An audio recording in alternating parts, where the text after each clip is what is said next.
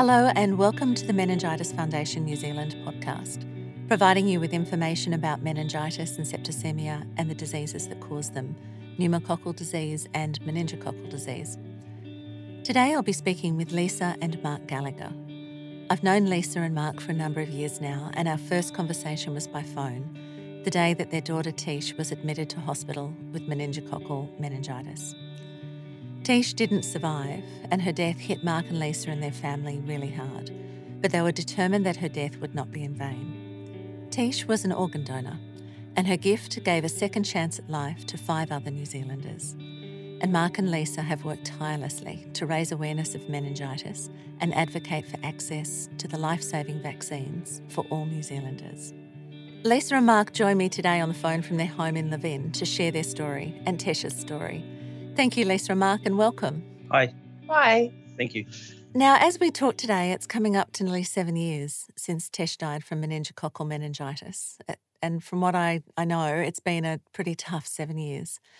Are you okay to go back and tell us a little bit about Tish and what type of teenager she was? And we'll start even before you knew that she had fallen ill.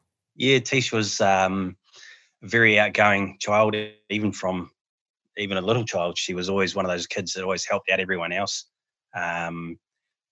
Was always friends with everybody.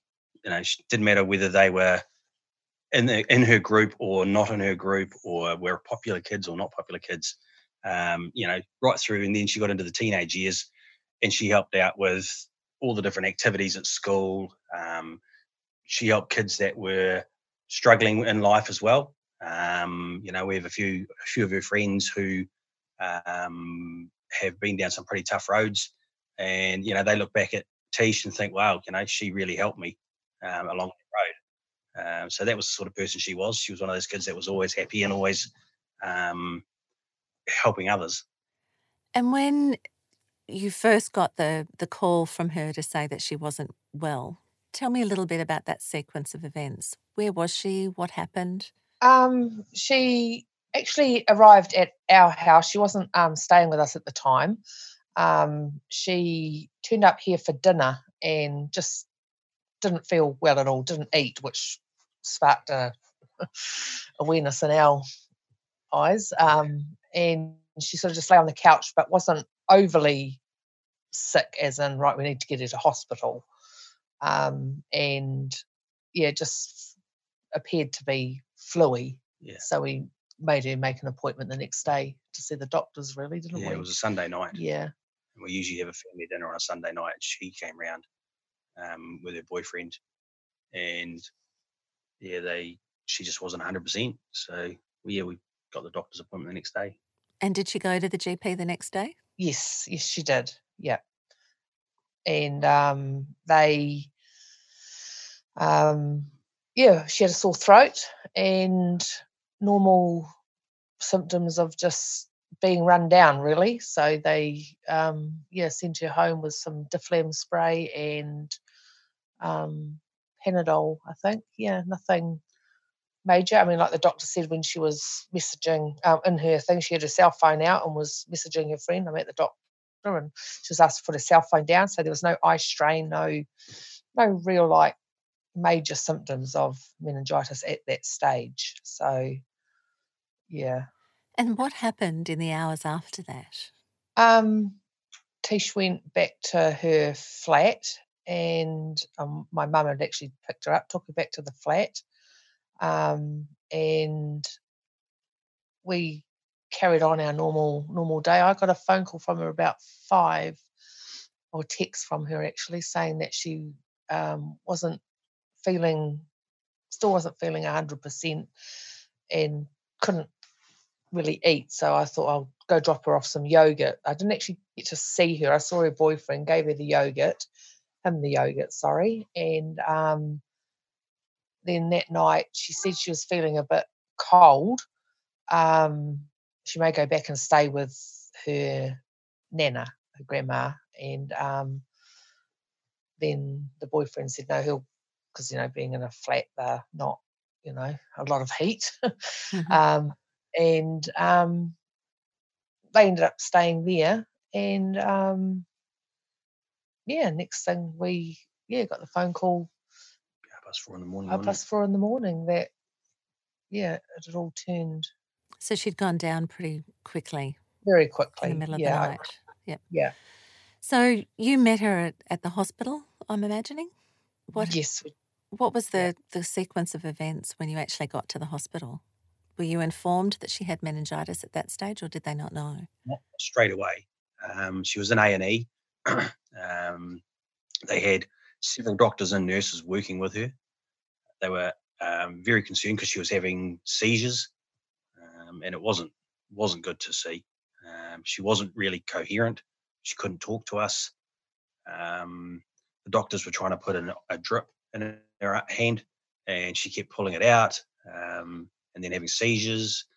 So I actually had to talk to her and whisper in her ear to calm her down, which did, and they finally got the drip in. The doctors then said, look, they're putting medication in because they suspect meningitis. That was the first time we'd actually heard that it could have been that.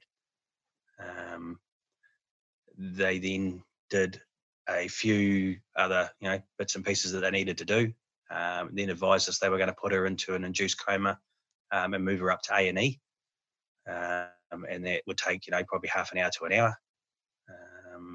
So, if we wanted to go and freshen up, we could. And that was basically the first we'd actually heard about it. I mean, this took probably all of about half an hour. Gosh. So did you have any idea as to what could potentially happen, what meningitis did or was or how it affected the body? Did they give you any of that information? No. So that must have been pretty traumatic. Not there at the hospital. We had in our mind when they said meningitis, all I remembered back to was the just the disease itself. But not in my own mind did I ever think that it's all I could think of is she may get the rash, she'll survive. Mm-hmm. They never. I mean, at one stage they said worst case scenario. I remember them saying worst case scenario, she may be flown to Wellington Hospital and may have to have some fluid drained from her neck. And I remember one of them saying that at one stage, worst case scenario. And I was thinking, I don't know who it was, but I remember one of the doctors saying that in passing. And I thought, worst case scenario, we're going to get everyone to Palmerston, then we're going to have to tell them all to go to Wellington. And that was my worst fear, was having to tell them all to now turn around and go to Wellington. But that was not the worst case scenario.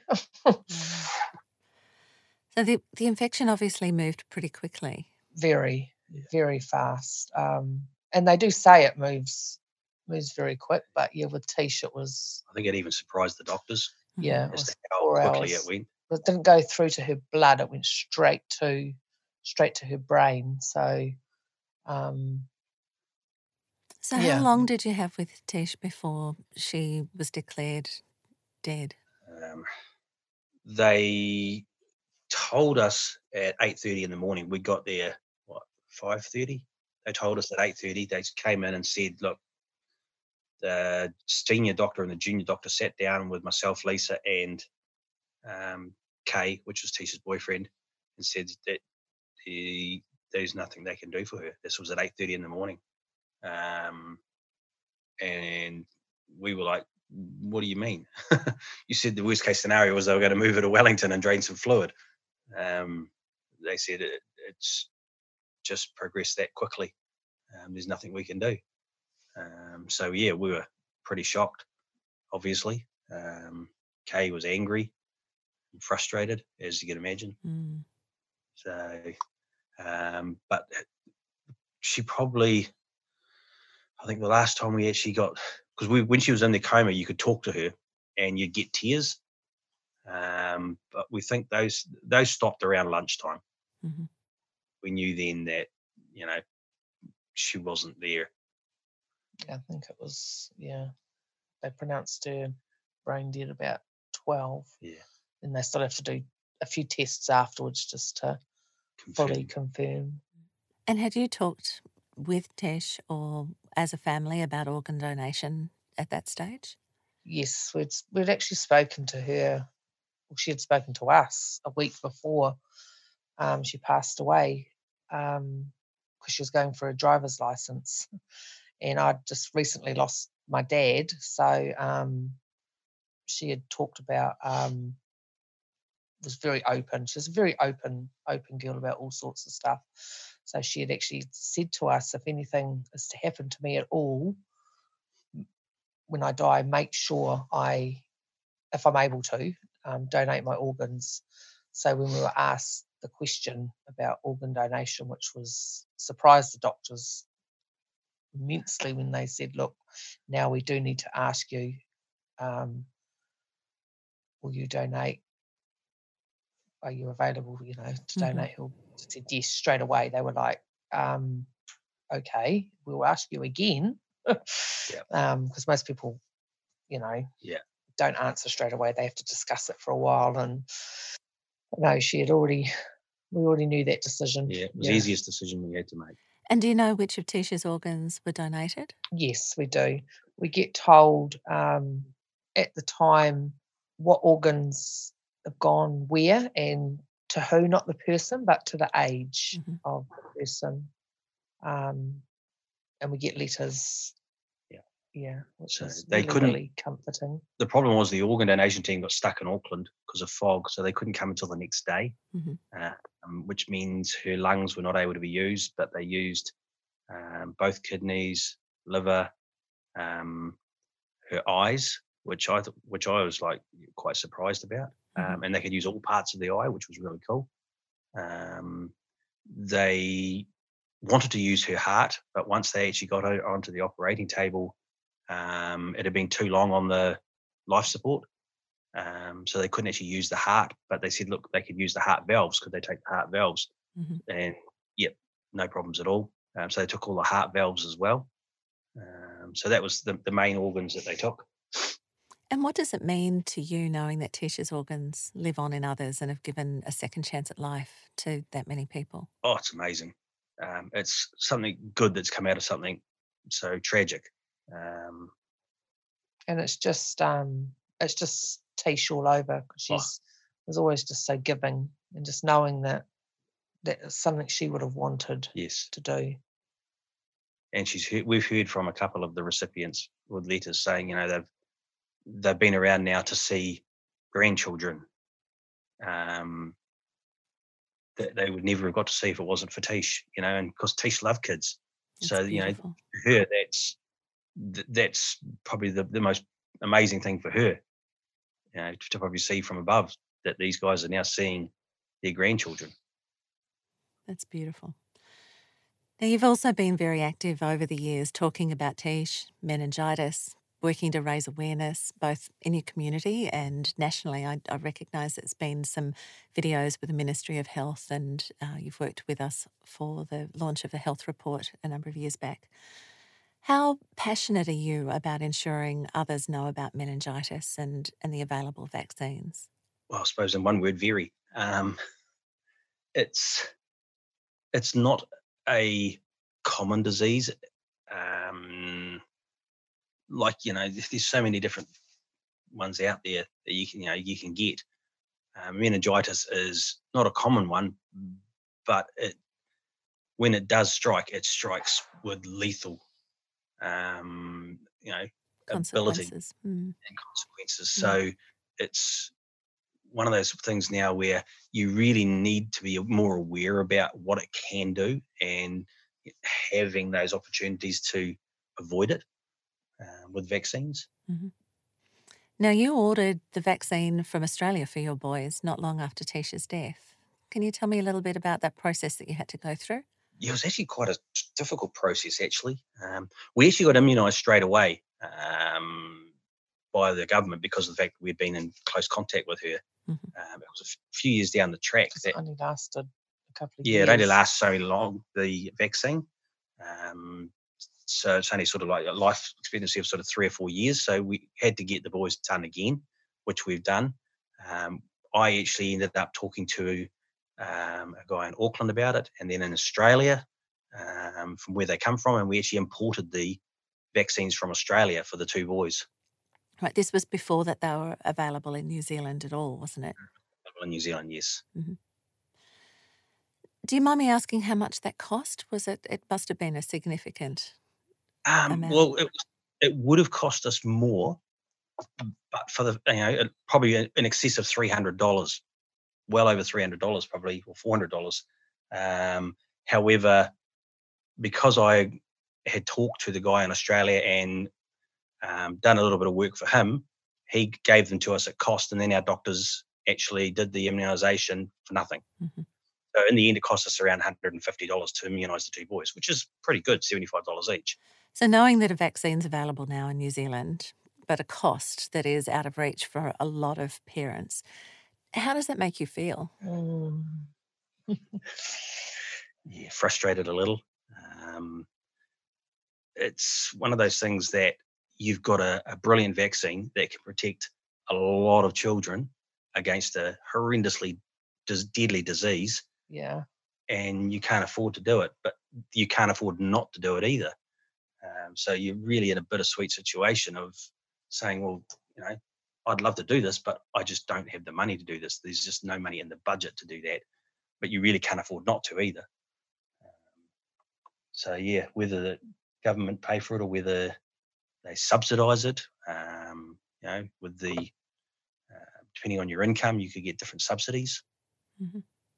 Now, Tish had a very special relationship with her younger brothers and a grandmother that you've spoken about. Can you tell us a little bit about that? Yeah. She was very, very, very close with her brothers. Both ways. Yeah, her brothers absolutely adored Tish.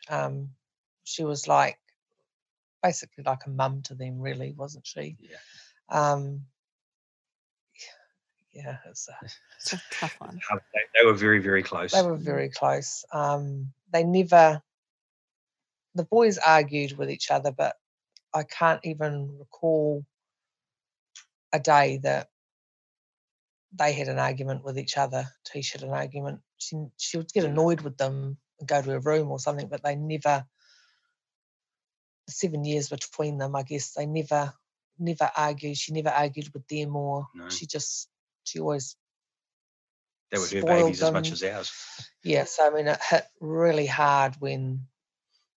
Being 10 and 11, and they lost their sister in a way. They lost, and they still got me, but they sort of lost their mum in a way, didn't they? Yeah.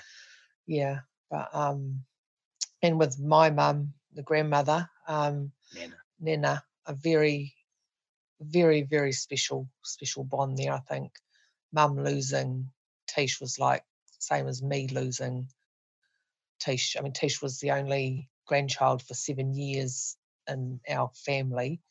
And then all of a sudden came another 10 after that. So she was the only one that was around for so long, but she had a very special bond with mum, and they travelled the world together. For 18, Tish did live a big life. She went to the UK with mum twice, and she was mum's travel buddy, and when she left home for the first time to try and be an adult, she moved in with mum just around the corner. But, that was her big step of leaving home. And,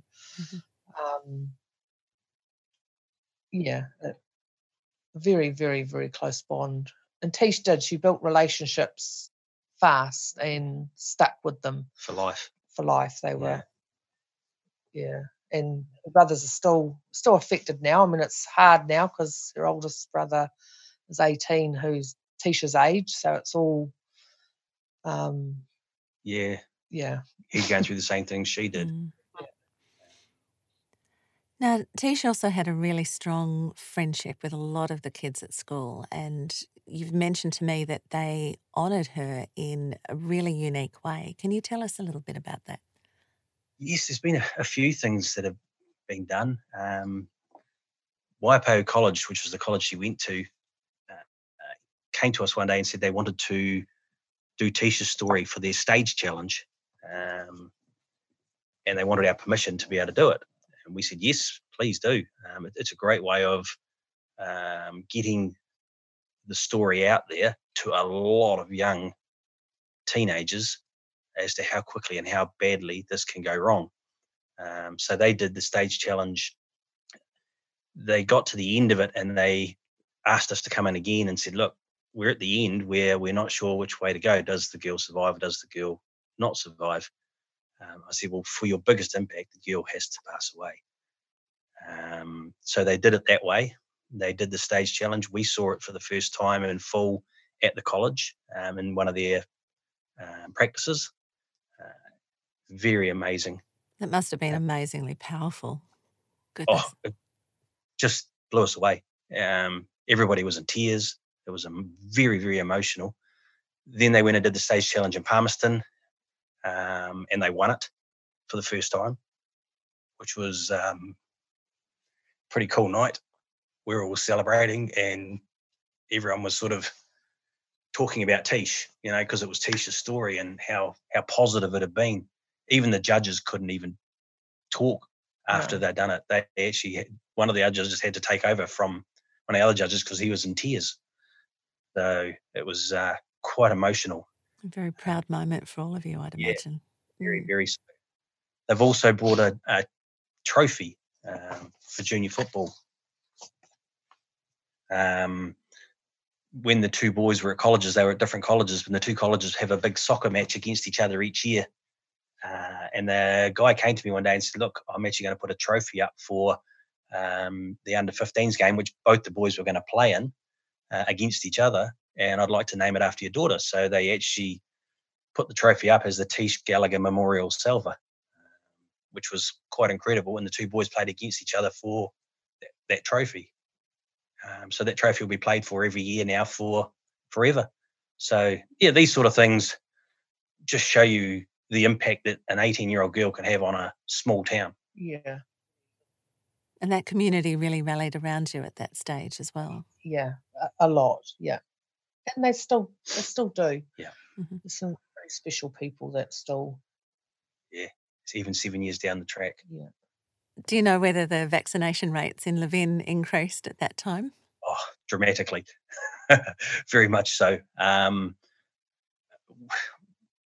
We've been in town. I've lived in Levin all my life, and Lisa's been here for 20 plus years now. So, we know a lot of people. And being in a small town, the vaccination rate after Tish passed away must have gone through the roof. They were ordering in extra vaccines because they didn't have enough. So it was very, very cool. And how do you honour Tish on a daily basis? She's with in your thoughts every moment of every day. Most definitely. I when I think of her, first thing I wake up and go to bed, and it's I don't know. I always make sure I say her name every day, talk to someone, whether it's not necessarily always Mark or my sons. I just make sure I talk to her to someone, something about her, to a friend. Or just talk to her. Yeah. And there's just, I don't know. She's just around all the time. But I just to keep her memory alive, I do something every day just to... You can't forget her anyway. No. You can't. No. Do you have any messages for parents of young children or teenagers that you'd like to share as a result of your experiences and your love for Tish? If you have the means to vaccinate your child, do it. You see the anti-vaccination people out there, and you think, do you really love your children? Do you have to be anti-vaccine? If you've got a vaccine that can protect your child, you do it. If your kid's riding a bike, do you let them go riding down the street without a helmet now? Generally not. So what's the difference? If you can protect your child, that's your job. Yeah, and when I look back to 7 years, and it's one of those cases of it's just one of the... you just can't explain it until you've been there. We are one of those families again of it's the most devastating thing. It's just the most gut-wrenching thing to lose a child, and we It's never going to happen to us. It's not going to happen to us. Now, if we could bring her back for the sake of a injection, You'd do it in a yeah, heartbeat. do it in a heartbeat. Lisa and Mark, I realise how painful, but how beautiful this opportunity to talk about Tish today has been. And I wanted to just say thank you so much for sharing your story with us on the phone today. I know how much Tish meant to you all, and I'm so sorry for your loss and for her death. But thank you so much for your openness. Thank you. Thank you. This is part of a series of podcast episodes by the Meningitis Foundation Aotearoa New Zealand to raise awareness of meningitis, septicemia, pneumococcal disease and meningococcal disease. For more information, please head to our website at www.meningitis.org.nz or the Meningitis Foundation Facebook page. We look forward to having you join us for the next episode. Bye for now.